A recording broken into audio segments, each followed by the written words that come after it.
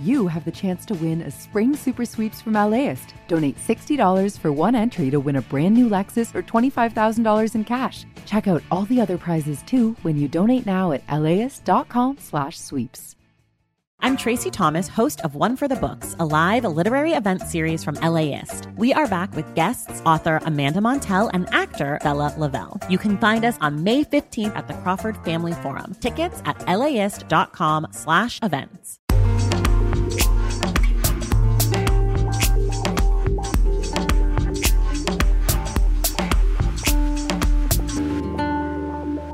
LAist Studios.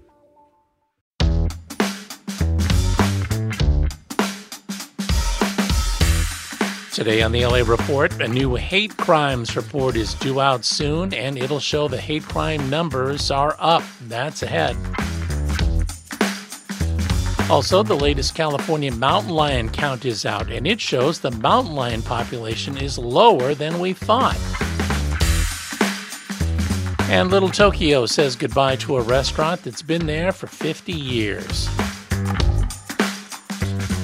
It's Tuesday, January 9th. I'm Nick Roman. This is the LA Report from LAist 89.3.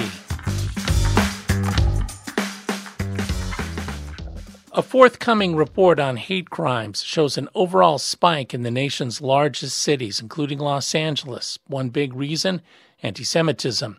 LAist correspondent Leslie Beristain Rojas has details on the report due soon from researchers at Cal State San Bernardino. Hate crimes reported to police in LA went up by nearly 13% in 2023, and anti-Jewish hate spiked by a whopping 48%.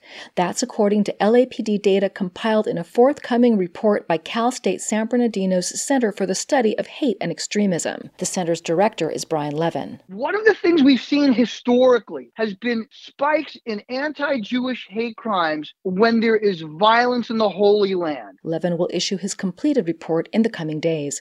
For LAist 89.3, I'm Leslie Beristain Rojas. The president of the board that oversees the LA Department of Water and Power is stepping down. Cynthia McLean-Hill's departure comes after the LA Times reported she and then DWP board president Mel Levine were part of a private phone call in 2019 with cybersecurity executives.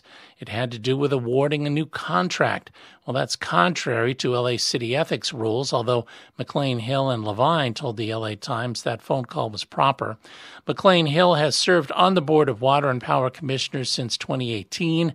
She was also recently named in a lawsuit by current and former DWP employees who claim they were targeted for reporting cybersecurity breaches at the DWP.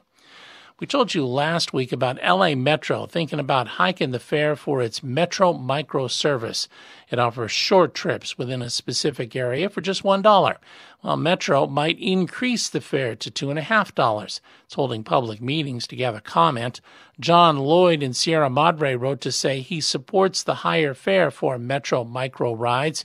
Here's a Metro staffer reading John's note. I have used this service a number of times, and my adult son, who is transit dependent and lives at home, uses it regularly. It is his lifeline and access to educational opportunities at Pasadena City College. Metro has 3 more rounds of public comment this week. After that, the staff will present what they've heard to a Metro board subcommittee. The full board could vote on a Metro micro fare increase in a couple of weeks. More transit news. The Biden administration has awarded California $88 million to buy electric-powered school buses across the state. Now, that money will go to 8 school districts and private companies, and it should be enough for 230 buses plus the required chargers. I just hope that it gets to communities who are firsthand impacted and boxed in by polluters. That's Angie Balderas with the People's Collective for Environmental Justice in the Inland Empire. Well, some of the money will go to the Inland Empire, to Riverside Unified and Palm Springs Unified. LA Unified will get nearly $20 million, enough for 50 electric school buses. When we come back, last day for meals at a restaurant that's been in Little Tokyo for 50 years. But it's not all sad. We'll tell you why. Support for LAist comes from Latino Theater Company at the Los Angeles Theater Center, presenting the world premiere of Mix Mix, the Filipino Adventures of a German-Jewish Boy by Bonnie B. Alvarez. Inspired by true events from the life of Ralph Price. After escaping Nazi Germany, a newfound tropical refuge in the Philippines is upended when Japan invades the islands. On stage through June 16th. Tickets and information at latinotheaterco.org. Support for LAist comes from the Norton Simon Museum, presenting the film series Testigo Witness, Goya in the Movies, held on select Fridays in May. Each film touches upon Spanish artist Francisco de Goya's visions of the world, including Pan's Labyrinth by Guillermo del Toro and The Discreet Charm of the Bourgeoisie by Luis Buñuel. Screenings are at 4:30 p.m. on 4 consecutive Fridays starting May 10th. More information at nortonsimon.org. This is the LA Report. I'm Nick Roman. Researchers thought about 6,000 mountain lions lived in California, but a new report from the UC Davis California Mountain Lion Project has dropped that to no more than 4,500 and maybe as few as 3,200. Wildlife ecologist Christopher Wilmers at UC Santa Cruz helped with the count. He says California mountain lions are penned in by big freeways that have essentially fragmented mountain lion populations into these small mountain ranges where they're having an increasingly hard time moving among mountain ranges and breeding across those populations. And that's why there's a wildlife corridor under construction now in Agoura Hills to get mountain lions across the 101 freeway safely. And why is that important? Well, mountain lions keep the population of deer and other wildlife under control, and that helps keep the environment in balance. Going to end on a sad note. They'll close the doors today for the last time on a Little Tokyo institution, the Surihiro Cafe. It's being evicted from its First Street home after more than 50 years of serving the neighborhood. LAist reporter Josie Wong spoke with heavy-hearted customers. For landscape designer Iri Yamagata, Suihiro Cafe is more than its curries and tonkatsu. I'm not from LA, I'm from Japan, and even I came here, I felt so like home and nostalgic that I feel like I've known this place for so long. Marty Flores chose to live in Little Tokyo because of small businesses like Suihiro. To kind of see the times and how things are changing, I mean, it's super sad because like Little Tokyo here in Los Angeles is only one of the last 3 or 4 in the entire nation. Community activists plan to rally against gentrification outside the restaurant next Tuesday. That's the day the landlord wants Surihiro out of the location. For LAist 89.3, I'm Josie Huang. Well, don't be too sad about the Surihiro Cafe leaving Little Tokyo. Josie says it still has locations in downtown LA at 4th and Main and Chinatown on North Broadway. Thanks for listening to the LA Report. I'm Nick Roman. Be sure to listen again tomorrow morning when Suzanne Watley brings you the LA Report AM edition.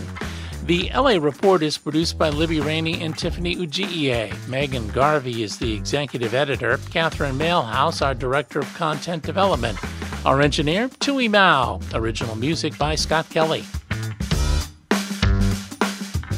You can read more about our stories at LAist.com. You can also listen live anytime on the LAist app or on the radio at 89.3 FM.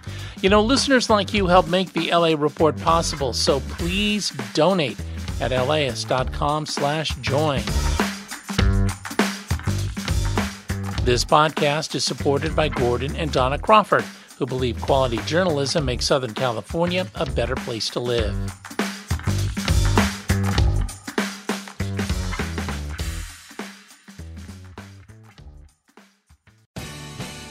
The LAist Spring Super Sweeps is happening now. You can win amazing prizes while supporting your source for local fact-based journalism.